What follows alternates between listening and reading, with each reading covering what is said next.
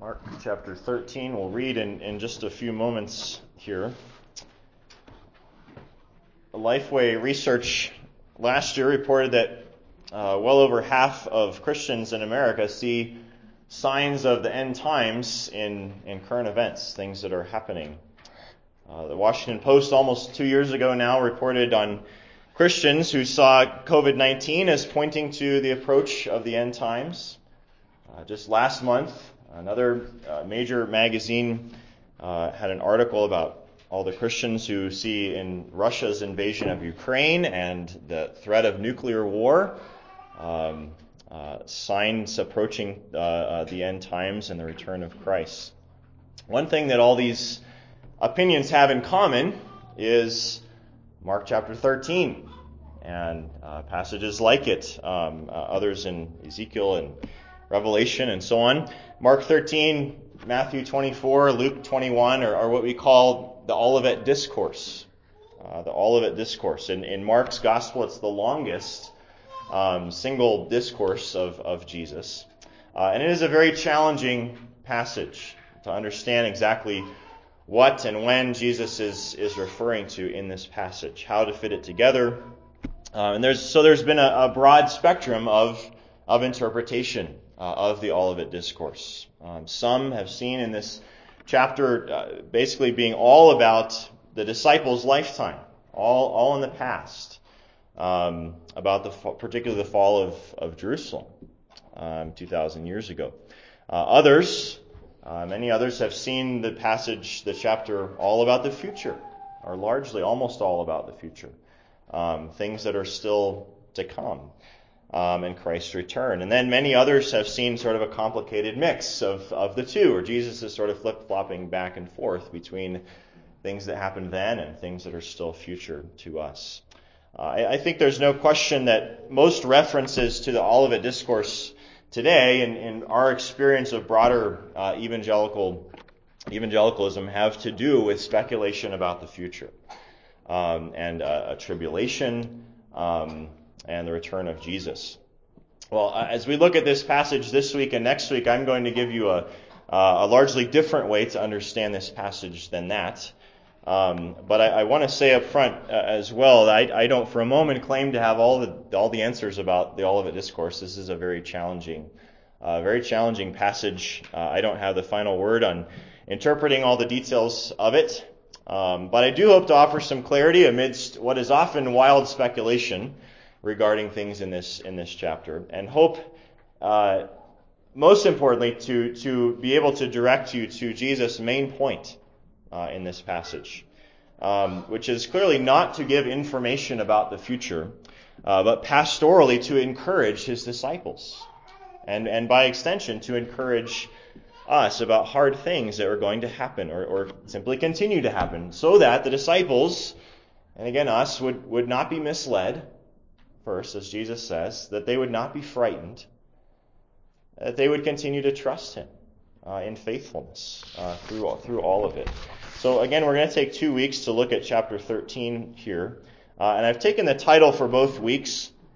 You'll see the same title next week, just part 2, from what is Jesus' main exhortation in this passage that I want to encourage you to look for as we read through just the first 23 verses today. And just look at that real briefly here. The New American Standard, sort of uncharacteristically here, is not as particularly helpful in seeing that Jesus keeps using the same word, in fact, throughout this passage, the same instruction.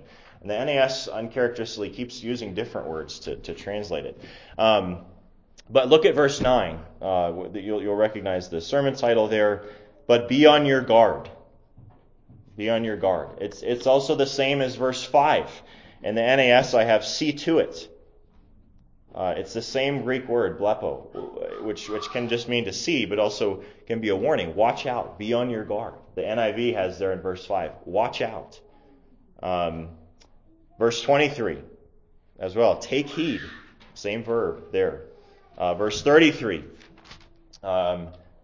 Take heed, keep on the alert. Verse 34, at the end of verse 34, in the midst of this little parable about the doorkeepers, to stay on the alert. Then verse 5, be on the alert.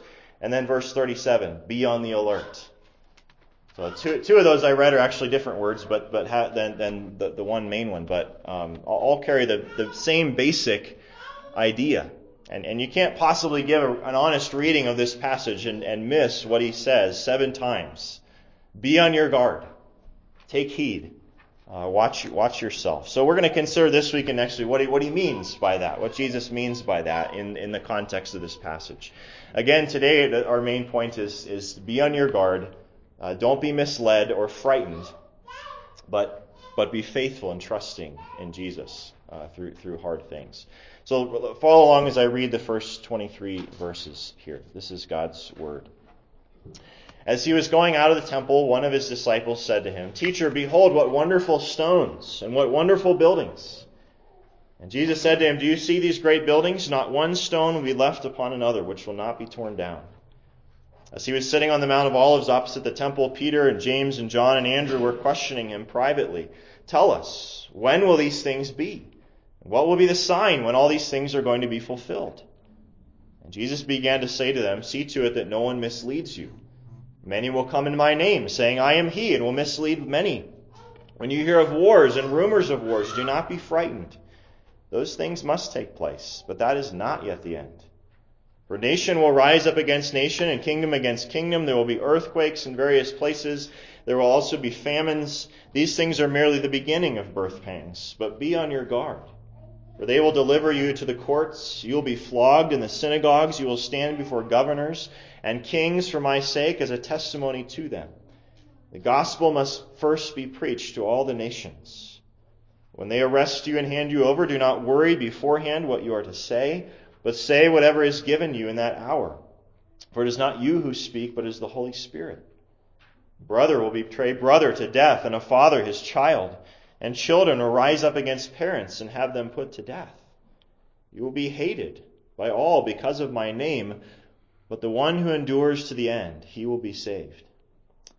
But when you see the abomination of desolation standing where it should not be, let the reader understand, then those who are in Judea must flee to the mountains. The one who is on the housetop must not go down or go in to get anything out of his house, and the one who is in the field must not turn back to get his coat. But woe to those who are pregnant and those who are nursing babies in those days. Pray that it may not happen in the winter. For those days will be a time of tribulation such as has not occurred since the beginning of creation, which God created until now and never will. Unless the Lord had shortened those days, no life would have been saved. But for the sake of the elect whom he chose, he shortened the days. And then if anyone says to you, Behold, here is the Christ, or Behold, he is there, do not believe him. For false Christs and false prophets will arise and will show signs and wonders in order to lead astray, if possible, the elect. But take heed. Behold, I have told you everything in advance. Well, Jesus' whole long discourse here begins with a shocking prediction that follows then with the disciples' question about it. And those are really the first 2 points on your outline here this morning. Verse 3 tells us they're sitting on the Mount of Olives, a very significant place in the Scriptures. Significant things happen, and it sits up above Jerusalem a bit. And so they're looking down across the valley on Jerusalem, and the main feature they would see there is the temple and the whole temple complex, the courts around the temple. And even by modern standards of our buildings and cities, the temple would be an impressive, incredible sight. Solomon, of course, had built the first temple 1,000 years before. That lasted 350 plus years till it was destroyed by Nebuchadnezzar. Later, Jews returned to Judea. It was rebuilt, though not as big, not as impressive or beautiful. Hundreds of years later, along comes Herod the Great, right? The Herod that was king when Jesus was born. And he had begun a couple decades before Jesus a massive expansion and renovation of the temple. Really kind of rebuilding it. And expanding the courts and so on. To the point, and Jesus, as he's talking to the disciples here, it's still not done. And it still won't be done for quite some time. But it's largely done by this time. It expanded to the point that it took up 35 acres in Jerusalem. And Jerusalem isn't isn't massive. 12 football fields was what the temple and all the courts took up now. The outer courts had massive, impressive pillars and gates. There was beautiful white marble everywhere. Solomon had built the sanctuary, the actual temple, 45 feet high, which is, 3,000 years ago in the ancient world is an incredibly high building. Herod the Great took it to 60 feet high. And the roof was plated with gold. The foundation, the disciples mentioned the stones, the foundation of the sanctuary and some of the retaining walls. There's a stone that you can go and see today still under the Temple Mount that is, listen to these dimensions, 44 feet long by 14 by 11 feet. Over 1 million pounds, this stone. So these were some, I don't know how they moved them, but these are some of the stones the disciples were marveling at. And you compare all of this with the mud brick houses that virtually everyone was living in, and it's unbelievable building and complex. And so the disciples say, "Teacher, behold, what wonderful stones, what wonderful buildings." And it's probably hard to underestimate their surprise at Jesus' response. He doesn't concur with them. He simply says, "Not one stone will be left upon another which will not be torn down." It's all going to be destroyed. And Jesus has, in fact, predicted that before. He wants the disciples, he wants all of his people to see him as the whole point of the temple. Right? What the temple was pointing to all along. Training the people towards. The temple was never an end in itself. The temple was always going to end when the true priest, the true sacrifice, the true king came. And God would be worshipped by all nations all over the earth. That's what is anticipated in the Scriptures. But many of the Jews have missed that, and now the temple has also become corrupt, largely, as we've seen in recent weeks, and the leaders and the people will reject Jesus this week to the point of killing him. As the temple, as the point of the temple, the center of history. And so God is going to allow the temple to be utterly destroyed and never rebuilt, even to this day. In judgment, but also in confirmation of Jesus and who he was. That he was the point and the fulfillment of all of this. So this leads, secondly, to the disciples' question. Verse 3, Peter, James, John, and Andrew come to him privately and say, "Tell us, when will these things be? And what will be the sign when these things are going to be fulfilled?" They naturally want to know two things. When is this going to happen, this incredible, horrible event? And what things will lead up to it? What signs will there be? What signs can we look for? Think about signs along the highway as you're driving. They tell you maybe how far it is to another city still, or to a gas station or something. And you can make plans about your trip and timing and that kind of thing. This is what they're asking about. And as we try to sort out this week and next week what Jesus is talking about in different parts of this passage, it's key to keep in mind simply what question he's answering. The temple is going to be destroyed. They say, when? When is this going to happen? And will there be signs leading up to it?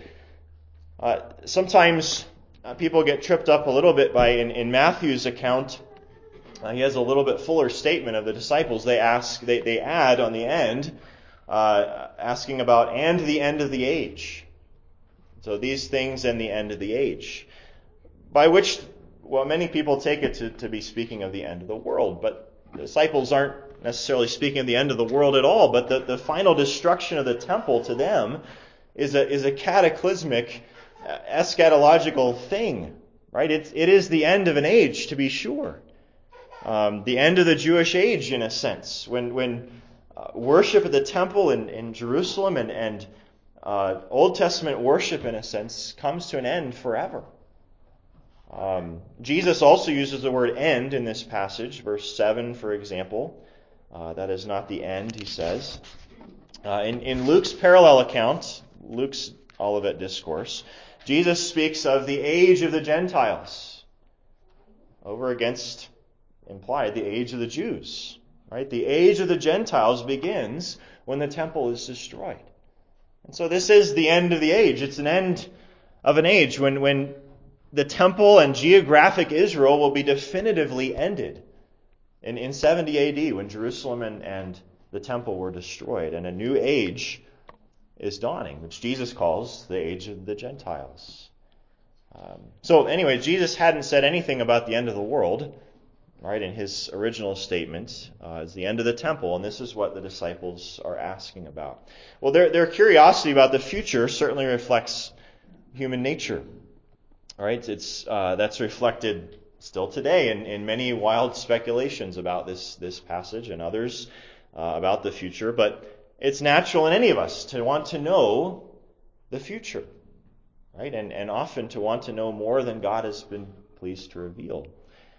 And so let's consider Jesus' response, looking at number 3 on your outline. And I want you to note first that Jesus has been asked for a sign before, asked for signs before. The Pharisees asked Jesus for signs. And Jesus flatly refused. He suggested that their request for signs was in fact a sign of unbelief in them. And that their request is not exactly the same thing the disciples are asking for. But notice here in this passage, Jesus essentially refuses to give any signs or ways to predict when anything in the future is going to happen. The only thing in chapter 13 that is really a statement about, look for this is what's going to happen, is verse 14 and following. We'll come to that in a few minutes. But there, Jesus is simply describing the thing they're already talking about, the temple being destroyed. He's talking about when it's going to happen and not things that are leading up to it and ways that you might make predictions about it. Jesus' first concern here, then, is that his disciples not be misled. He says there will be those who come along and profess to have special insight or a special identity and insight into redemptive history and timing and events and so on. And at verse 6 he says, many will come in my name, saying, I am he, and will mislead many. And in verse 21, if anyone says to you, behold, here is the Christ, or behold, he is there, do not believe him. For false Christs and false prophets will arise. And he associates signs here with false teaching. Signs and wonders, in order to lead astray, if possible, the elect. In other words, Jesus says people will come and they'll say, look here, look there. I know something about what God is doing in redemptive history. I know how to read the signs of the times. Jesus says, don't believe them. Don't listen to them.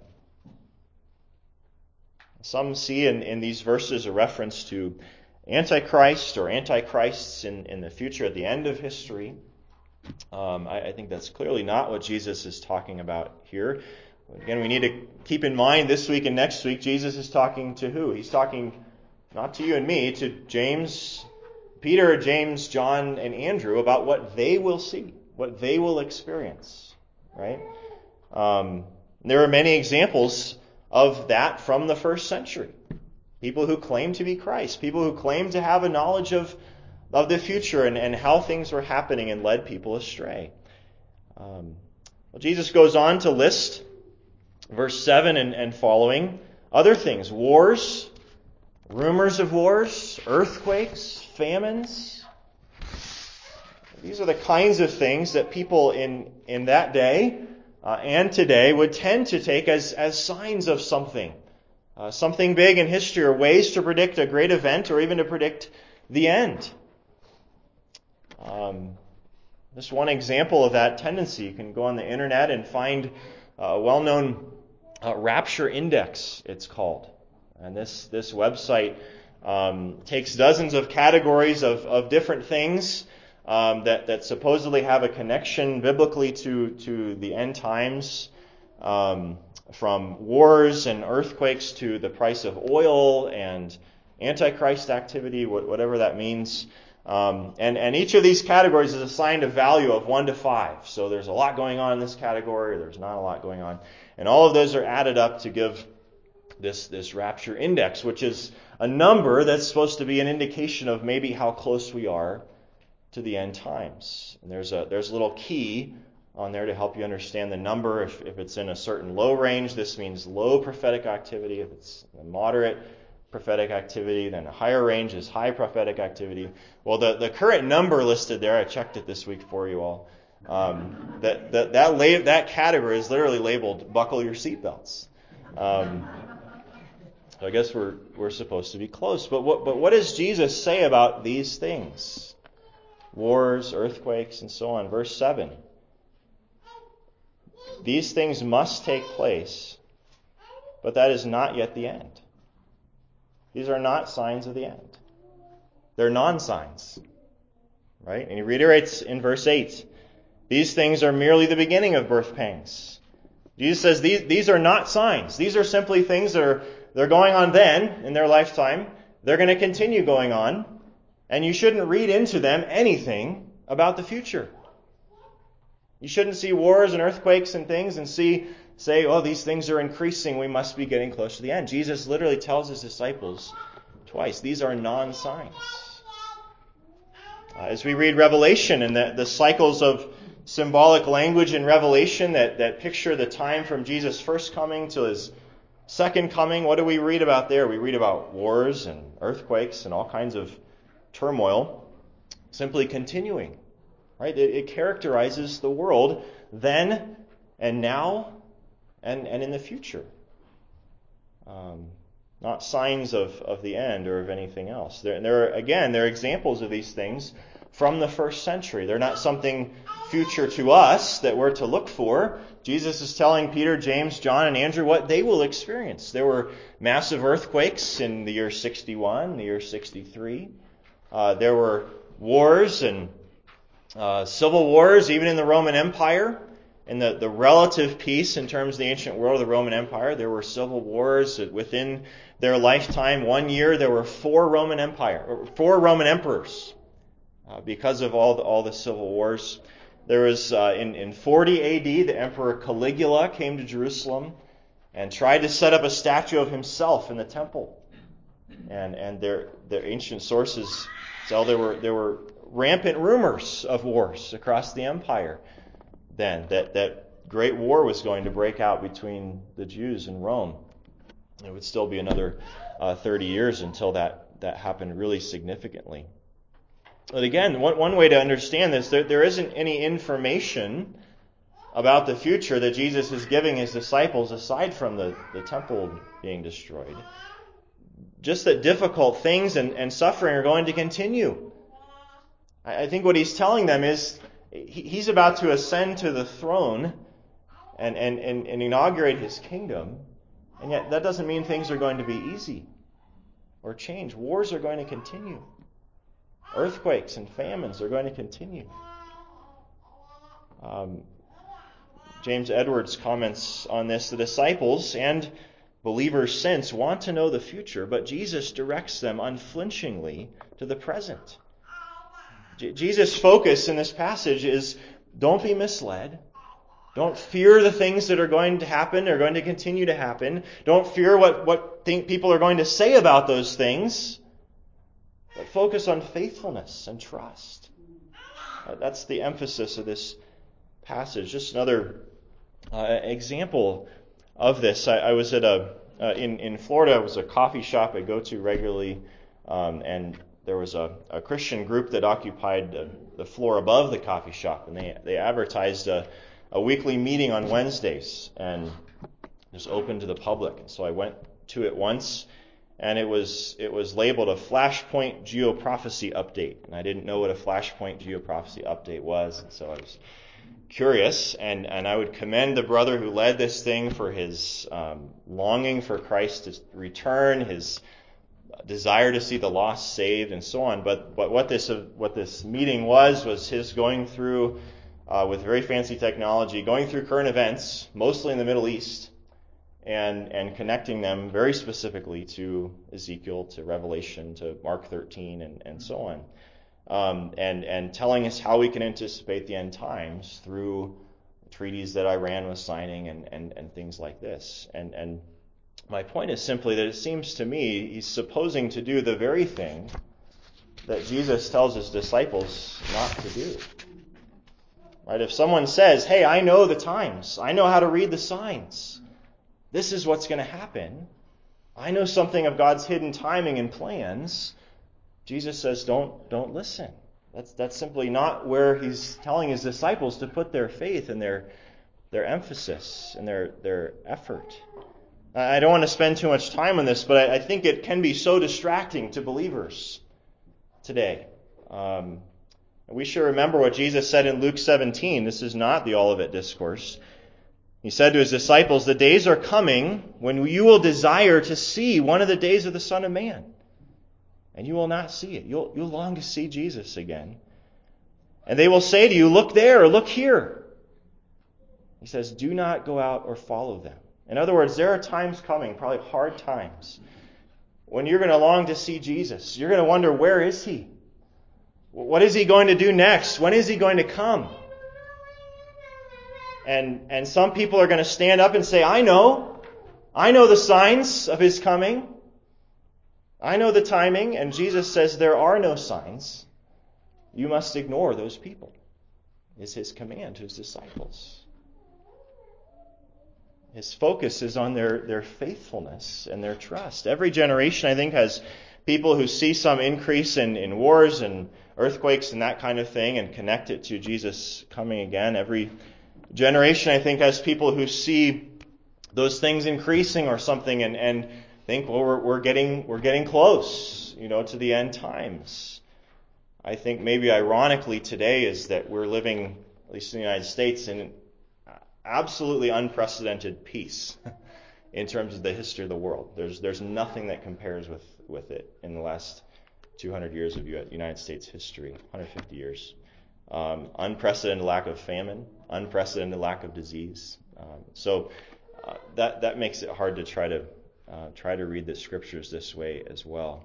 Jesus commands his disciples relative to a fascination with signs and reading the times, making predictions, that's not where their attention is to be. He also goes on to warn them in verse 9, "But be on your guard, for they will deliver you to the courts, and you will be flogged in the synagogues. You will stand before governors and kings for my sake as a testimony to them."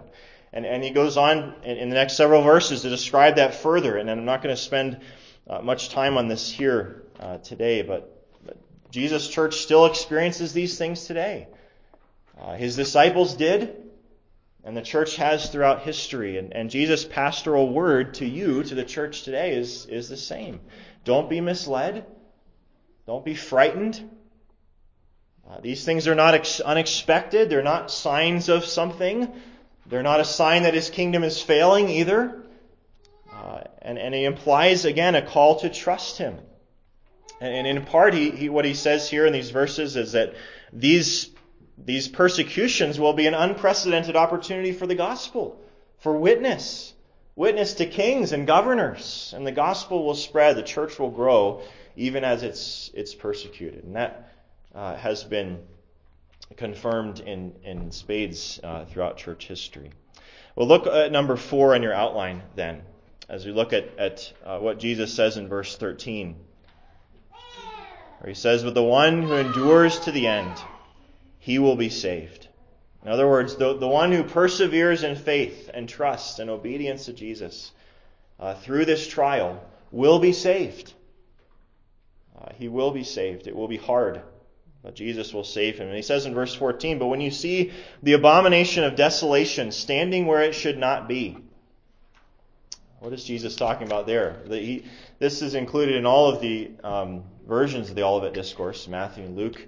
It's a reference to Daniel, to the book of Daniel, quotation from Daniel, the abomination of desolation. It's generally understood in Jewish history and in Christian history to have been fulfilled by Antiochus Epiphanes in 168 BC, so long before Christ, but in the intertestamental period, when he came to Jerusalem, conquered Jerusalem, and entered the temple, and just to be the biggest jerk that he could be and upset the Jews, he set up an altar to Zeus on the true altar in the temple and sacrificed a pig, which of course was against the Old Testament law. That's what triggered the Maccabean revolt, which won the Jews their freedom for a time and is celebrated in Hanukkah, of course. But using that language, Jesus points to something else like that happening at the temple. And in Luke's account of the Olivet Discourse, Jesus adds, "And you will see Jerusalem surrounded by armies." So there's just going to be this desecration of the temple, and Jerusalem will be surrounded by armies. Again, what's the topic of the passage? Verse 2, Jesus saying the temple is being destroyed. Clearly he's telling them about that day, that in 70 AD when Jerusalem and the temple are destroyed by Rome. And so on top of a millennium of warnings to his people and Jesus' own warnings, Jesus now announces the final destruction of the temple. But he adds this interesting instruction to his people to escape.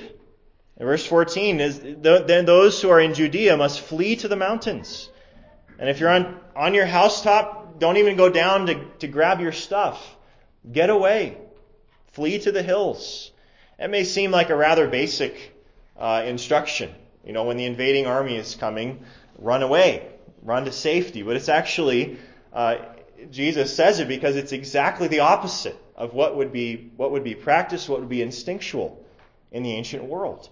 Right? In the ancient world, the invading army is approaching. What does everyone do? They grab their things, they grab as much food as they can, you go into the walled cities. Right? So everyone around Jerusalem and little towns around would grab as much stuff as they could and go into the city and stay with relatives or friends behind the Great Wall where it was safe. And Jesus is saying he knows if you do that when Rome comes, you'll be slaughtered.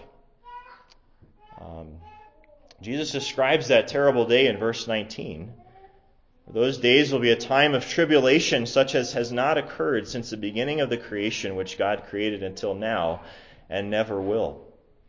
That's quite a strong description, and many have concluded that those words are too strong for the destruction of Jerusalem in the year 70. How could this be the worst thing that ever happened, or at least there was nothing worse? But again, I think not only do we need, before we conclude that and think this is a great tribulation as it's understood, we need the reminder again that Jesus is telling his 4 disciples here what they will experience. Verse 30 we'll come to next week, in their generation. Right? And he's answering their question about the temple being destroyed. But also just consider what actually happened. 40 years later, in the year 70, Emperor Vespasian sent his son Titus, General Titus, to put down this Jewish revolt. And he marched to Jerusalem and besieged Jerusalem for quite some time, and eventually broke through the wall and conquered Jerusalem, destroyed it. Destroyed the temple. And Josephus, the ancient Jewish historian who was an observer of this in that day, says that it was on the weekend of Passover, so there were extra people in Jerusalem. There were more people than normal, many more. Also because of the approaching army, all the surrounding towns had run into Jerusalem behind the wall. So it was packed with people. Josephus says 1.1 million people were slaughtered in those days. Men, women, elderly, children, without distinction. 100,000 taken into slavery. 1.1 million people killed in the streets running with blood. And Josephus describes that Titus, General Titus, left just 3 towers standing of the wall of Jerusalem as sort of a painful reminder of what used to be. Right? And then just Josephus gives this description. "But for all the rest of the wall surrounding Jerusalem, it was so thoroughly laid even with the ground by those that dug it up to the foundation, that there was nothing left to make those that came after believe Jerusalem had ever been inhabited." And Josephus ends, though he's not quoting Christ, or he's no follower of Christ, he ends with this evaluation: "No other city has ever endured such miseries." So I really don't think it seems like verse 19 is a stretch at all. There have been great atrocities, other atrocities in history before then and since then. But in Jesus' words, none that were necessarily worse than this. Another remarkable thing is that ancient sources suggest that Christians were not significantly among the numbers of those who were slaughtered in Jerusalem in those days. Why? Well, they heeded Jesus' warning, right? When the armies came, they didn't run into the city, they fled to the mountains, and the church was spread. Well, think of the parallels between what the disciples here are anticipating in this great coming of Jesus and judgment against Jerusalem and us. Just like the flood, or the plagues and the Exodus, this is a prototype, an example, a warning of final judgment. Right? When all sin and evil and rebellion and all of its effects will be removed forever. And you need to be sure of what Christians then need to be sure of. Are you in Christ? Are you in Christ? Do you have the assurance of verse 13 that if you persevere through whatever the Lord allows in your lifetime, you will be saved? Because you've died and raised with Christ. Your life is hidden with Him. He is your Lord and Savior. He has taken in Himself that final judgment in your place already. The specific events that Jesus mentions here or in the past, but we experience some of the things Jesus describes here generally still, right? Wars and earthquakes and so on. All of these things, all of the trials we face remain occasions for you and I not to be misled, not to be frightened, not to despair. We'll take up this theme again next week, but Jesus' encouragement to you is, do not be frightened. Obey and trust that He is Lord of all of history, and you will be saved. It's very hard to trust that. Or at times not to wish that Jesus ruling and reigning in heaven meant different things, meant that things were easier or looked different. James Montgomery Boyce, famous preacher from a while back, gave this illustration once of an explorer who was climbing in the mountains and he fell over the side of a cliff. And as he was falling, he grabbed onto a twig that was sticking out of the side of the cliff. And this kept him from going on this dark chasm below, but the twig is pulling out of the side of the cliff. And he looks up to heaven and he says, "Is there anybody up there who can help me?" And a loud, strong voice comes back and says, "Yes, I can help you. Trust me. Let go of the branch." And the guy looks back into the chasm and looks up to heaven and says, "Is there anybody else up there?" We're going to come to Gethsemane in the next chapter, chapter 14, where Jesus Himself says, "Lord," I'm paraphrasing, "I don't want to go through this. Is there another way?" Right? And yet, He ultimately resolves to trust and obey the Father. And there are so many opportunities for you and I to fear, to wish that things were different, or wish the answer was different. Physical suffering, or maybe a broken relationship you're suffering. Or just watching the news and getting caught up in the outrage machine and complaining about all sorts of things, wishing our country was different or wishing our world were different. All of these things are opportunities, as Psalm 46 says, to be still and know that I am God. Right? They're all opportunities to hear, as Psalm 2 says, that God sits in heaven as the nations rage and laughs. He says, "I've set my king to reign." They're all opportunities to remember that the Father seated Him, Jesus, at His right hand in the heavenly places, far above all rule and authority and power and dominion, and above every name that is named, not only in this age, but also in the one to come. And He put all things under His feet and gave Him as head over all things to the church. Do we believe that? These are all opportunities for us to hear Jesus say, as He does in John 16, "I have said these things to you, hard things, that you may have peace in me. In the world you will have tribulation, but take heart. I have overcome the world." Let's pray together.